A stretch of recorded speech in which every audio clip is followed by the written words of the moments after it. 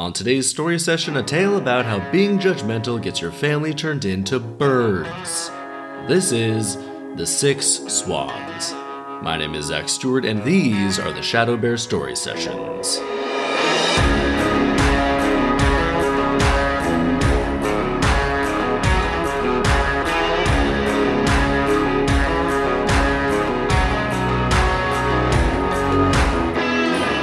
Welcome to the Shadow Bear Story Sessions, the podcast about how brutally dark and totally insane folk tales and fairy tales used to be, which in my opinion just made them way better and more entertaining. So I've got the most true to the original version of Grimm's fairy tales that I could find, and we're going through it front to back, story by story.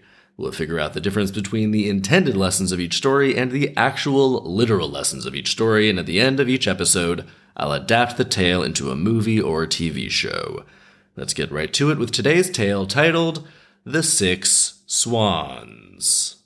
We begin. A king went hunting in a vast forest, got lost, and couldn't find his way out.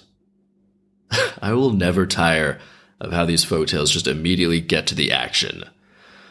Finally, I've never seen the word finally one sentence into a story. That's how quick these stories start. They've covered so much ground in the first sentence that they're already saying finally.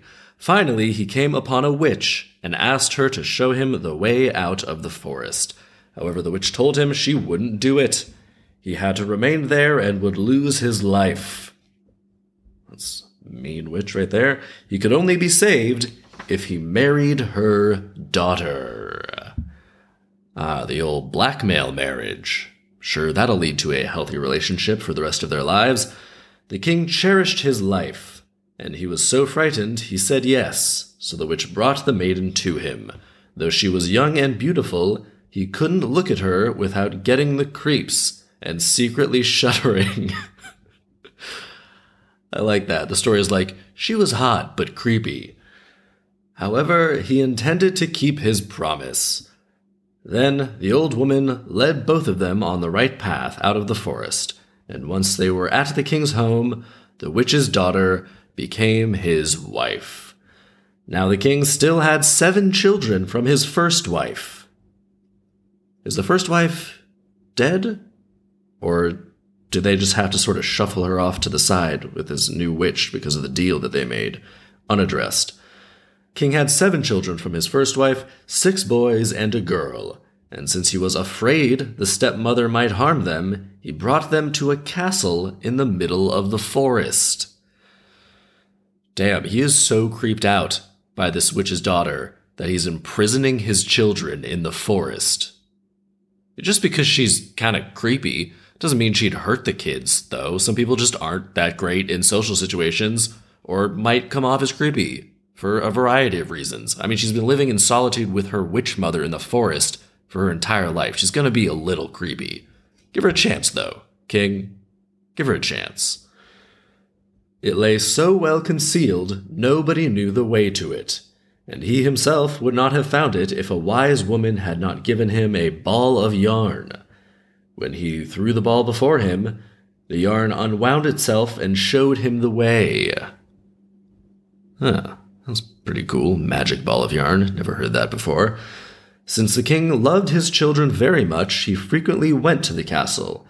However, the queen became curious and wanted to know why he was going out into the forest all alone. She interrogated the servants, and they revealed the entire secret. The first thing she did was use her cunning and acquire the ball of yarn. Then she took 7 small shirts and went out into the forest. The ball of yarn showed her the way, and when the 6 little princes saw her coming from the distance, they were delighted because they thought their father was coming and ran out to her. But all at once she threw a shirt over each one of them, and as soon as they were touched by the shirts, they were turned into swans and flew away over the forest. Damn, that is brutal, Witch Maiden. I do gotta say, though, she probably wouldn't have done this if the king hadn't kept his children a secret from her and hid them away from her. Because that makes it seem like he's plotting something. It sounds like the Witch Maiden is just more mad that he was doing this secret shit behind her back and plotting to keep things from her. That's a lesson right there, actually. Sometimes the lie or the cover-up itself is the problem. If he just kept his kids with him and introduced her like, hey, these are my kids, meet your new hot, creepy mom, and he'd been nice about it, I bet this wouldn't have happened. She didn't have anything against the kids until she found out the king was keeping them a secret from her. Yeah, that's shady.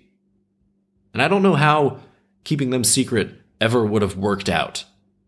Everyone knew the king had 7 children. Was he keeping them secret their whole lives? No, it's just right when this queen showed up. So that means everyone in the kingdom would have known the king had 7 children that randomly disappeared. Someone would have mentioned them to or around the witch maiden at some point. Can't keep that a secret forever. This was a stupid plan to begin with, king. This whole situation is the king's fault. Granted, she's not handling it super great by turning them into swans, but still, we continue. Now the queen thought she had gotten rid of all her stepchildren and returned home, so the maiden, who had remained in her room, was saved. Did she not count the kids that ran out? Because she brought 7 shirts. So that would mean one of the shirts didn't touch anybody. Pretty big oversight from the queen here. Also, how did she get the shirts onto each person? That would take a long time to, force 7 people into a shirt. Run to one, run to the other. It's pretty easy to prevent someone from putting a shirt on you. After that first shirt touches a guy and turns him into a swan, everyone's just going to scatter at that point. Or just tackle her. That would be chaos. There's no way she'd be able to pull this off. Unless she, threw them all at once, and just the second they touched them. And then they turned. I don't know the logistics here. Kind of glossed over. In any event, major oversight from the queen here. The next day, the king went to the castle in the forest, and she told him what had happened and showed him the swan feathers that had fallen down from her 6 brothers into the courtyard. The king was horrified, but couldn't believe that the queen had done such an evil deed. At the same time, he was worried that the princess might also be stolen away from him, so he wanted to take her with him. However, she was afraid of her stepmother and begged the king to allow her to spend one more night in the castle. Then, during the night, she fled and went deeper into the forest. She walked the entire day, and toward evening she came to a hut. Once she entered, she found a room with 6 small beds. Since she was now tired, she lay herself down beneath one of the beds and wanted to spend the night there. Beneath one of the beds? Just lay on one of the beds. Yet at sunset, 6 swans came flying through the window, landed on the floor, and blew on each other until all of their feathers were blown off as if some cloth had slipped from them. And there stood her 6 brothers. Oh. So they're fine? Because if they just blew on each other and turned back into humans, then it sounds like the queen just gave them the ability to turn into swans and fly around. Which is actually fucking awesome. She turned them into superheroes, basically. She did them a favor and gave them magic powers, as far as I'm concerned. She crawled out from beneath the bed, and the brothers were both glad and distressed to see her again. You can't stay here, they said. This is a robber's den. When they come home from their marauding, they live here. We can take off our swan skins for only a quarter of an hour every evening and assume our human form during this time. Well, that's nice that they were allowed that, although I'm guessing that's just a plot device so that they could convey this information to their sister. Then it's all over. If you want to rescue us, you must sew 6 little shirts made out of asters. But during this time, you're not allowed to speak or laugh. Otherwise, all your work will be for naught. How do they know this? How do they know these rules? Who told them this? Did the witch shout this as they were flying away? They're just guessing. Who knows? As the brothers were speaking, the quarter of an hour expired. And once again they were transformed into swans. The next morning, however, the maiden gathered asters, perched herself on a branch of a tall tree, and began to sew. She didn't speak a word or laugh. She just sat there and concentrated on her work. Okay, why'd she go up a tree? You think that would make it a lot harder to sew, being perched on a tree, especially when you're sewing little things like asters. Those are like flower petals, right? Also, what about the robbers in the robber's den? Did they come back? Where did the maiden stay? Because the swans told her she couldn't stay there. Like, you gotta get out of here. Are the brothers still hanging out with her as swans in their swan forms? Did they fly away? Who knows?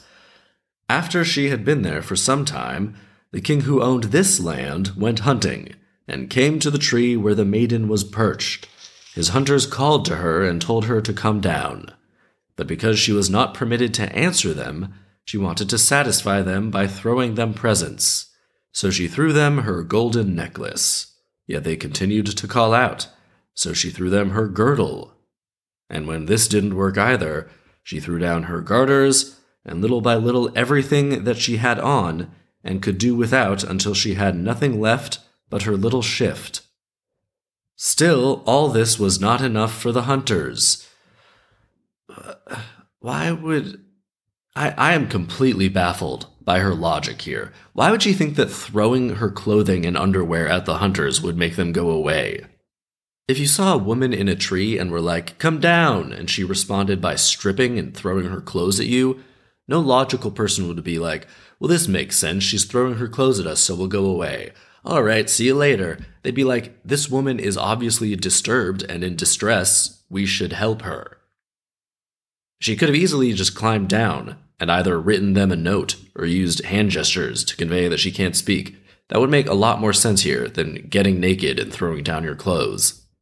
Or I think going down to your shift, I think that's like your underwear. But yeah, that would make a lot more sense just to go down and try to convey what's going on than getting naked and throwing down your clothes. If a woman wants a bunch of men to leave, stripping is not the way to accomplish that. She's taking off each item and tossing it down one by one. That's like a striptease at this point. Obviously, they're not going to leave. They're going to be like, "Well, I mean, we should see where this goes, probably, right?" They climbed the tree, carried her down, and led her by force to the king, who was astonished by her beauty. He covered her with his cloak, lifted her onto his horse, and brought her to his home. Even though she was mute, he loved her with all his heart, and she became his wife. All right, this is ridiculous. This is like the third story where a king has found a naked mute woman in the forest and married her. Not a great message there. Not a good message of these stories to be basically saying, be naked and hot and don't talk. That's what men like, right? It's pretty fucked up. It's pretty fucked up right there.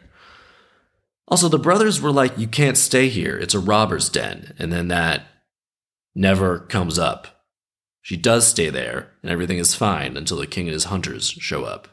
And there were 6 small beds in the robber's den, which would seem to correlate to the 6 little swans, right? So are they just coincidentally also 6 robbers that happen to be very small? Because that's weird. Or were the 6 swans staying there, and they just didn't want to live with their sister, so they made up the robber story to try and scare her off, which didn't end up working. We continue. Now the king's mother was angry about all of this and spoke ill of the young queen. Nobody knew where the wench came from. Don't be calling her a wench. And she wasn't worthy of the king. When the queen gave birth to her first child, the old mother-in-law took the child away and smeared the queen's mouth with blood while she was asleep. That is fucked up right there. Then she accused the young queen of having eaten her own child and of being a sorceress. This is the exact same thing that happened in one of the other stories. I think it was the Virgin Mary's child, if I'm not mistaken. A king found a naked mute maiden in the forest and married her, which his mom was pissed about, so the mom accused the maiden of being an ogress and eating her child. It was an ogress in that one. This one's a sorceress. That is an insanely specific theme to repeat in multiple folk tales. Another thing, how much time has passed here? She had a child? Couldn't she have finished the shirts made out of flowers by now? If I'm one of her 6 swan brothers, I'd be like, "You think she's still working on those shirts, guys? I mean, I feel like she forgot about us. At this point, we could just work on the shirts ourselves for 15 minutes a day. We each make one shirt, boom, problem solved." There are 6 of us. We could work 6 times as fast. And she really doesn't seem like she cares much at this point. She's having kids. She's getting on with her life. She's a queen. She moved on. They only have to be little shirts. Guys, we can do this. We can do this. However, because of his great love for his wife, the king refused to believe this. Sometime later, the queen gave birth to a second prince. This is going on forever. And the godless mother-in-law played the same trick and accused the queen of cannibalism again. Since the queen wasn't allowed to talk and had to sit there mute and work on the 6 little shirts, she couldn't save herself and was sentenced to burn at the stake. Oh my God, just talk and start the shirts over. Just go to the king and be like, look, I gotta make these shirts, which is why I can't talk. It's a whole thing. Don't worry about it. I'm actually a princess also, so I'm totally worthy of marrying you, if that'll appease your mother. Just tell your mom that, so she'll calm the fuck down, because she is insane, and she keeps taking our children and smearing blood on my face. I don't know where she's taking these kids, also. Just tell her to cut this shit out, alright? Now I've talked, so I have to start the shirts over, but just give me some time, maybe enlist some help, so I can make these shirts faster, and just let me not talk for a while. Yeah, get some servants to help me with these fucking shirts. Knock this out in a few days, like 20 servants. Man. Then again, maybe the king would lose interest if she spoke. Maybe her being mute is the whole reason he likes her. Can't she write, though? I mean, literacy wasn't as prevalent in olden times, but she was a princess. A princess would have learned to read and write, probably, right? At the very least, she could learn. Now that she's queen, she's got a big incentive to learn how to write. Alright, we continue. She is sentenced to burn at the stake. The day came when the sentence was to be carried out. It was exactly the last day of the 6 years, and she had managed to finish sewing the 6 shirts. It's been 6 years? Man, she took her sweet time with that, didn't she? I mean, I know it's probably hard to make shirts out of flowers, but they're little shirts. You can do better than 1 a year. She definitely could have learned to write in that time. Man, only the left sleeve of the last shirt was missing. Okay, so she didn't finish the 6 shirts. When she was led to the stake, she took the 6 shirts with her, and when she stood on the pile of wood and the fire was about to be lit, she saw the 6 swans flying through the air until they descended right near her.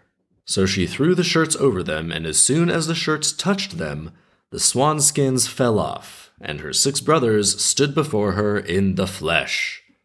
Only the 6th one was missing his left arm. Instead, he had a swan's wing on his shoulder. Oh, I would be so pissed if I was the one that didn't get an arm. I mean, also this means they could have transformed back one at a time. After she completed each shirt, she didn't need to complete all of the shirts for them to transform, clearly. If the one managed to turn back even when the shirt wasn't even completed, just had a swan arm, you could have turned them back one at a time. After she completed the first shirt, one of the brothers could have transformed back into a human and explained the whole thing. That way, the last brother wouldn't have had to transform back and have a fucking bird's wing for an arm. You know how useless a bird's wing is on a fully sized human body? He can't fly, because now he's a human and weighs too much, so he's just got a useless wing for an arm. Man, I pity this fella. Who? Now she could speak once again and told everyone how her mother-in-law had slandered her in such a wicked way. This happened right after the flames reached her, so I'm guessing she just started screaming about this really, really quickly. Hopefully they got that fire out quickly if the flames were already reaching her. My God. Consequently, the old woman was tied to the stake and burned to death. However, the young queen lived with the king and her 6 brothers a long time in great joy. The end. What about their dad, the original king, and the witch queen? What's going on there? We totally abandoned that storyline. What's been happening there for the last 6 years? So these kids just totally moved on, forgot about their dad and his witch wife, and are just getting on with their lives in the next kingdom over, I guess? I mean, they could definitely visit their dad now. At the very least, the dad probably heard about these 6 swans turning into men the next kingdom over and was like, my sons were turned into 6 swans 6 years ago. That's gotta be them, right? Can't happen very often. What the hell has been happening in that kingdom for those 6 years? His children were completely lost to him, and he had to live with the hot witch who creeps him out. How did that relationship develop? Did she do any more evil shit, or was she just mad that he kept that secret from her and lied to her, but otherwise she's been nice and is a good queen? That's a possibility. That'd be a super interesting story, seeing how their relationship and kingdom turned out after these events. Because yeah, turning the kids into swans was super fucked up and evil on its own, but it was a reaction to the betrayal of him not trusting her to know that he had kids. I mean, what is that? That's weird, King. It's a weird move. I do totally partially blame the king for this. Not entirely, definitely partially. But having a queen with magic powers could definitely be a hugely beneficial thing, even if she happens to be a little creepy. Could do a lot of shit with a magic queen for a kingdom. Maybe she's just like that and can't help it. Maybe she's just kind of creepy. He never really gave her a chance. I have no idea what the intended lessons are here, but I think that's the first lesson that I'm going to take. Don't judge people based on appearance. Gotta give them a chance before judging them. The king judges the witch maiden based on appearances. Just the fact that he's like, she's kind of creepy. And the king's mother judges the princess based on appearances. That she was naked and found in a tree. To be honest, if the king's mother knew that the king met her when he saw her in a tree, and for no reason she randomly started stripping and throwing her clothes to his men, that's actually something to base an opinion off of. If your son shows up and is like, I met this girl on the street, we saw her in a bush, and she just randomly started taking her clothes off and giving them to me and my friends, I'm gonna marry her, you would have some doubts. You'd have questions. I mean, kidnapping your grandchild and accusing the woman of cannibalism is definitely an insane overreaction and super fucked up in that circumstance, so I won't defend that decision. But I'm going to say the lesson of don't judge someone based on appearances applies here across the board. The next lesson, sometimes keeping a secret in itself is a betrayal. The king keeps his kid's secret because he's scared of the maiden, even though the maiden has done nothing wrong at that point. Then she obviously feels betrayed when she finds out, because anyone would feel betrayed if they found out that their husband or wife was hiding a secret family and lying to them about it.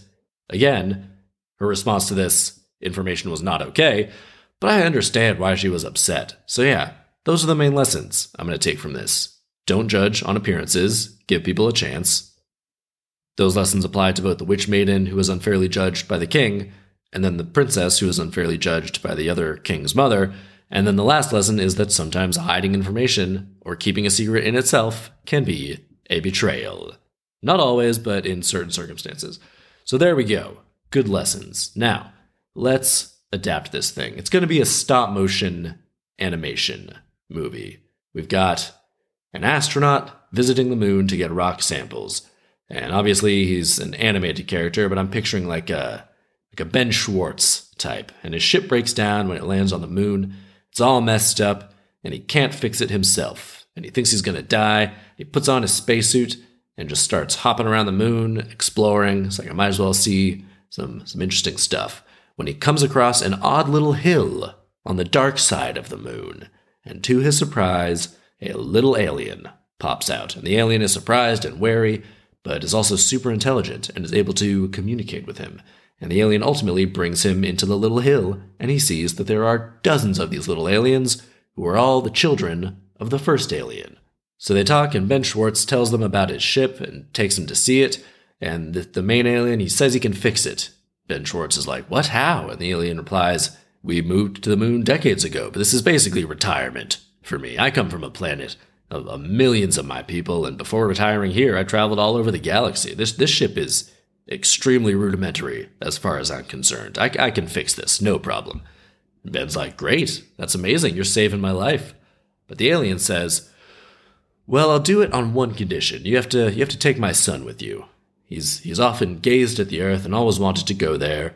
If you want me to help you, you have to take him with you and make sure he's well taken care of on Earth. And Ben's like, yeah, okay, that's fair.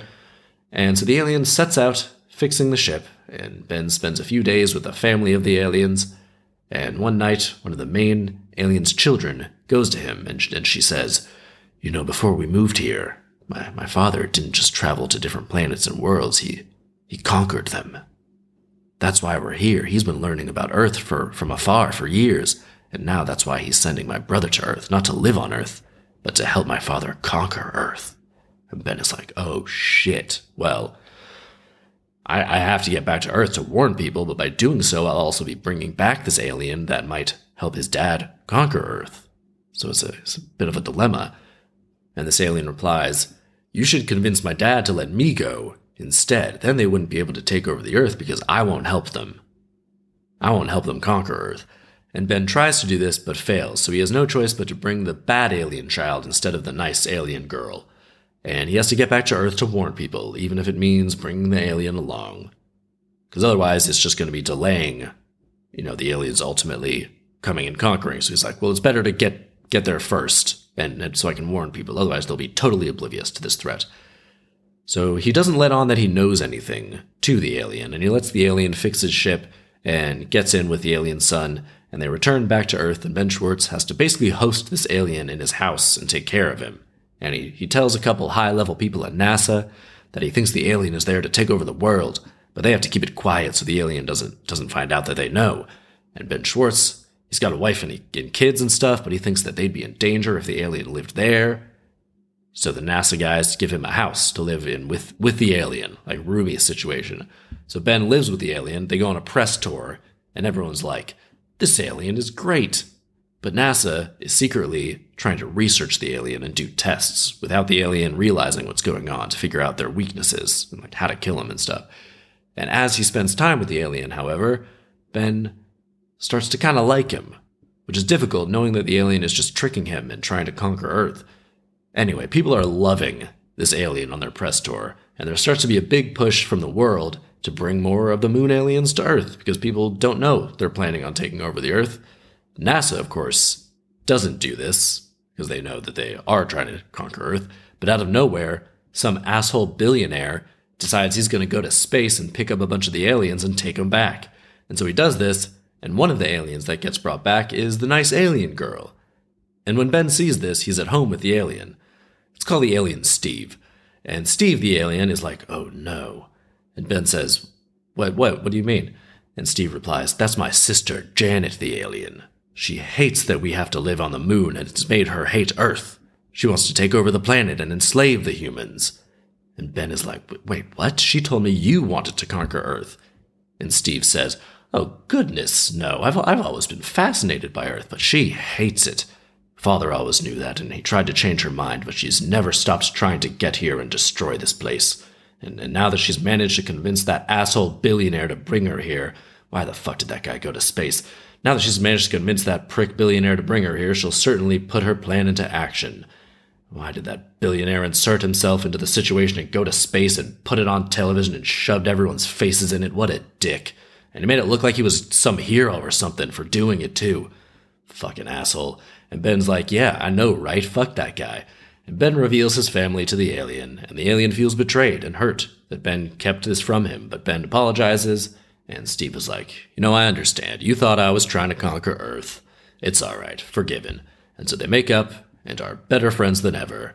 And then they hear from one of Ben's NASA bosses that Janet, the evil alien, has broken into a top-secret army base that controls nuclear weapons.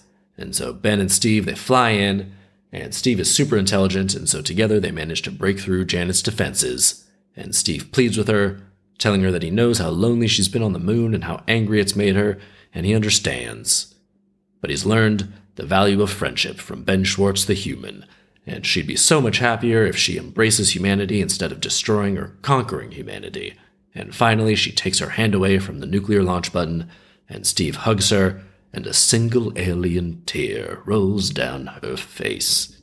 And she moves in with Steve, and then we have a montage of them and Ben's family having happy fun times together at the beach, and going on vacation in Paris and Tokyo and places, and Janet falls in love with a human, and they have adorable human-alien hybrid babies, and they all live happily ever after.